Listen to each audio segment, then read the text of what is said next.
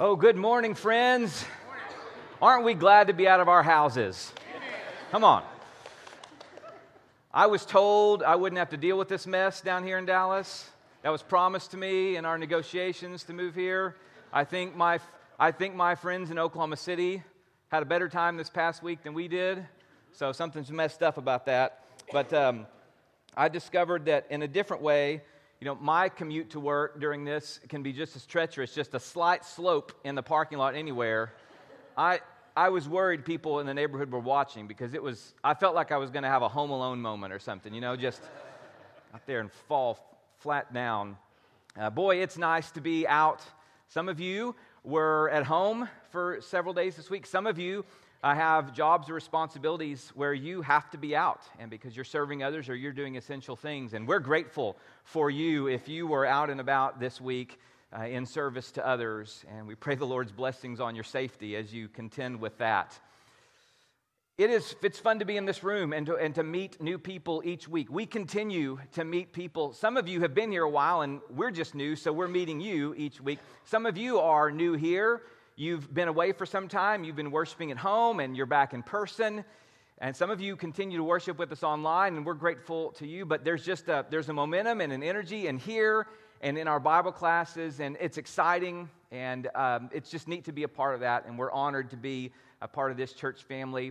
We are just so much enjoying our time with you. You've been so kind and good to us, and continue to be encouraging to us, and help me finding my voice as a preacher and encouraging me and telling me what's resonating with you. That helps me a lot.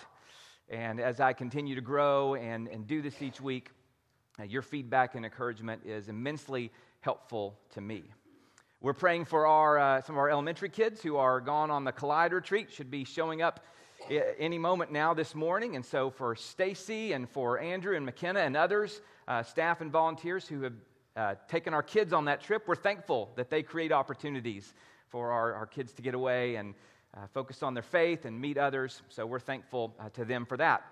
We're going to keep talking about James today. We're in like our fifth lesson on this now.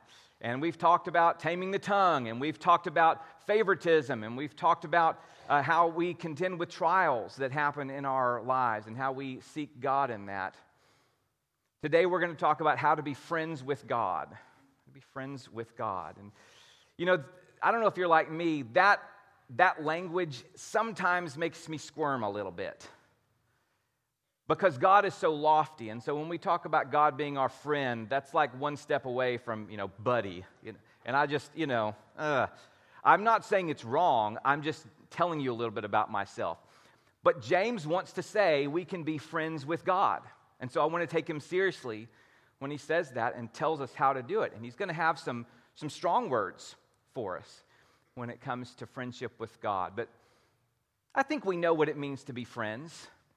We understand that a friend is different from an acquaintance. A friend is different from somebody down the street. A friend is different from a coworker.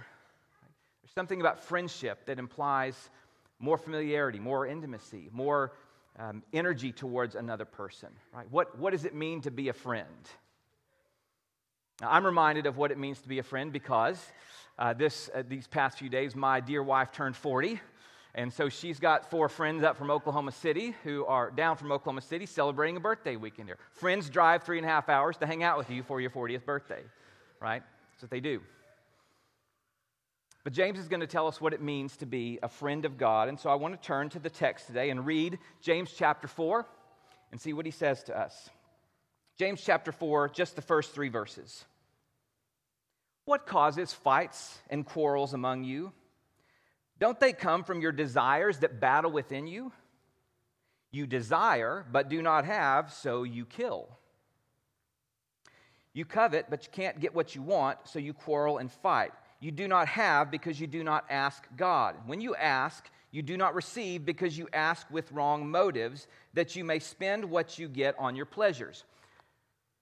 This is tough stuff. Something I forgot to mention a minute ago. James he's been telling us to tame our tongue. And then he just goes after people. In fact, as we read through this passage, watch for the 10 commandments that James mentions. He mentions at least 3, maybe 4. Don't kill, He's got that in there. Adultery, he's going to call them adulterers. Covet, he's going to talk a lot about that. And there's this overarching allusion to having other gods before the true God. So watch your tongue. And now I'm going to tell you that you're probably breaking 4 of the big 10. So James is serious about this. This is tough stuff. He's upset about it. So look at the formula that he says. He says you desire, but you don't have. So what do? You kill. Now you might think, well, James is speaking symbolically. Yes, possibly. But he might be literal about that. You covet, but you can't get, so you quarrel and fight. Really what he's telling us is this formula about envy and how it leads to conflict. And if you think about that for a minute, you know that's true. You know that's how we work. Scripture tells us that's how we work. Let's look at a few stories that we know pretty well and just kind of see how we think Scripture tells us about envy and what it does to lead to conflict. What about the Cain and Abel story? The Lord looked with favor on Abel and his offering, but on Cain and his offering he did not look with favor. So Cain was very angry and his face was downcast. And then what happens later? While they're in the field, Cain attacks his brother Abel and kills him. Envy, conflict, even violence. What about Joseph and his brothers? The book of Acts tells us that it's because the patriarchs were jealous of Joseph that they sold him as a slave into Egypt. Envy, conflict. What about the Jewish leaders and Jesus? Mark tells us that it was out of self-interest that the chief priests had handed Jesus over to Pilate. They might couch it in a lot of theological language and accuse him of blasphemy, but really, they were threatened. And it was out of their own self-interest that they handed him over. We know this is how envy works. One of the early church fathers, St. Basil, says that envy is distress caused by your neighbor's prosperity. Envy is the form of hatred that is the hardest to tame. I wonder if you think that's true. Distress caused by your neighbor's prosperity. Why on earth would my neighbor's prosperity cause me distress? What's going on here that I would look at someone else's good fortune and it would cause conflict? Well, James really tells us about that. He gives us the formula for how this works. Go back to verse 1. He says, what causes these fights and quarrels among you? Don't they come from your desires that battle within you? So this internal conflict leads to interpersonal conflict. It's that stuff that just sticks in your head about someone else. And you're sitting at home, did you see the house that they're building? I mean, they got 2 lots now, and we only have 1. And look at that. They don't need that house. Did you see the car that they went out and bought? I could do so much more with that kind of car. They don't even know how to drive that car. I can't believe she got that promotion. I deserve that so much more. I work way harder. Did you hear about what school they got into? They're probably going to fail in a year. I can't believe that. It had been so much better. I know how to do that more than they do. The problem is you have that voice that just sits there and stews, and it doesn't stay there, does it? What happens? It comes out somehow. It comes out in a comment you make at home or at a meeting because you're just so full of envy and resentment. Right? It comes out in these passive-aggressive ways that when we keep telling ourselves that story of envy, it's going to come out in interpersonal conflict. You have been on all ends of that, haven't you? You have felt that kind of envy, and you can tell stories of how it's come out the wrong way.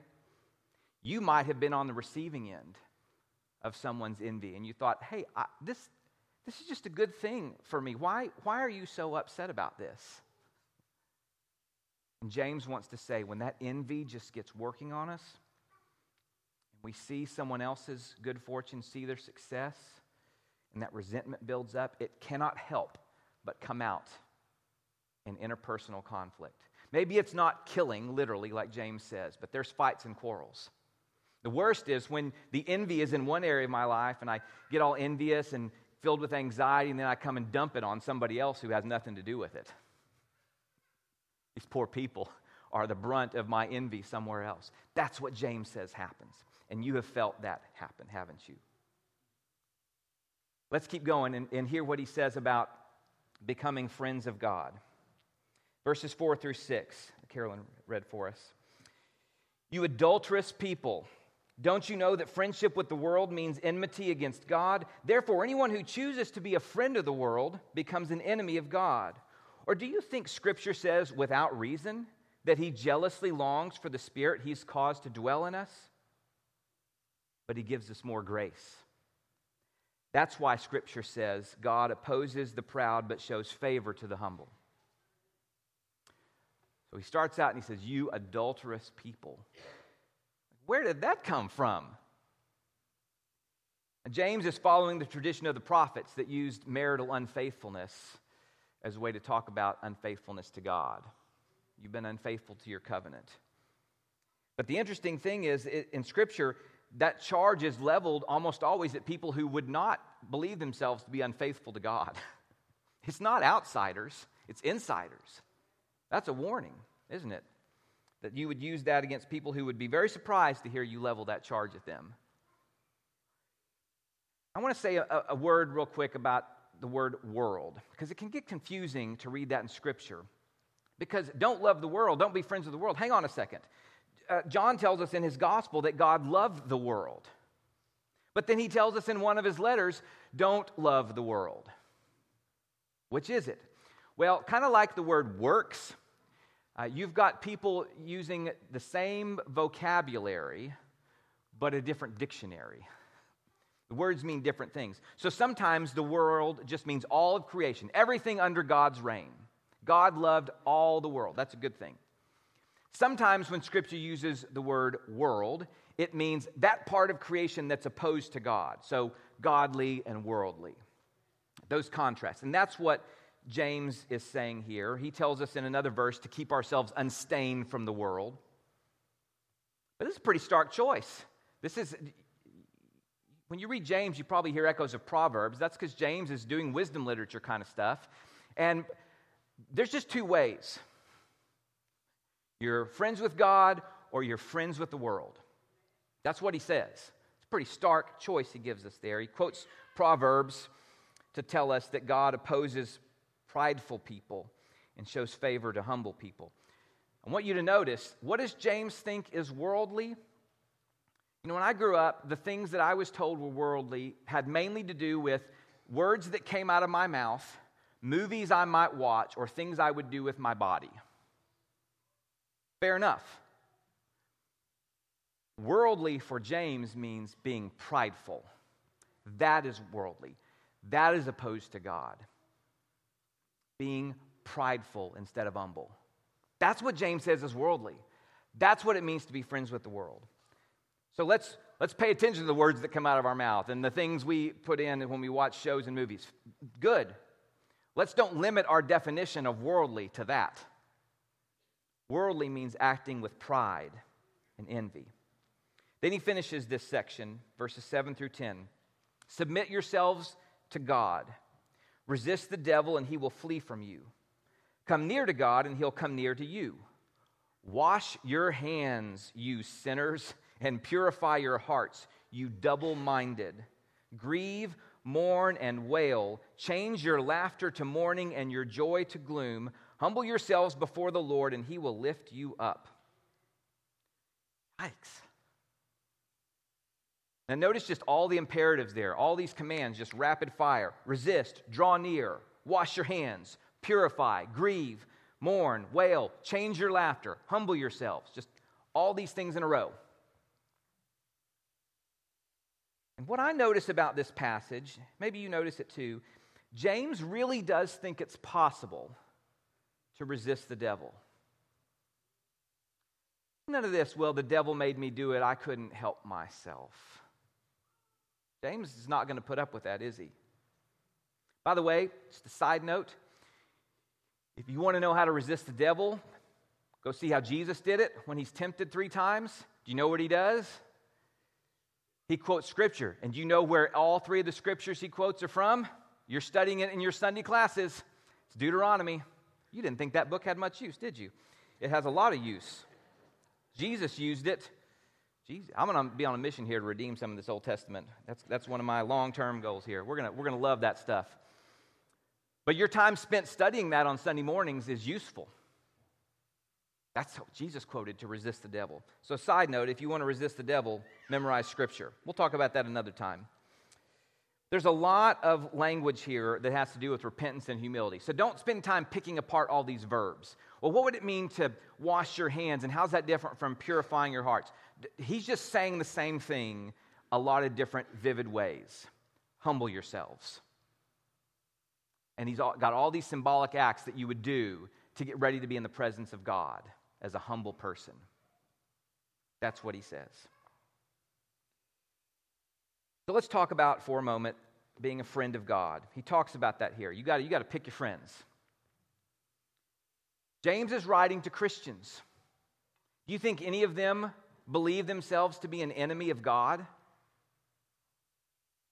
They would be very surprised to learn that that's a possibility for them.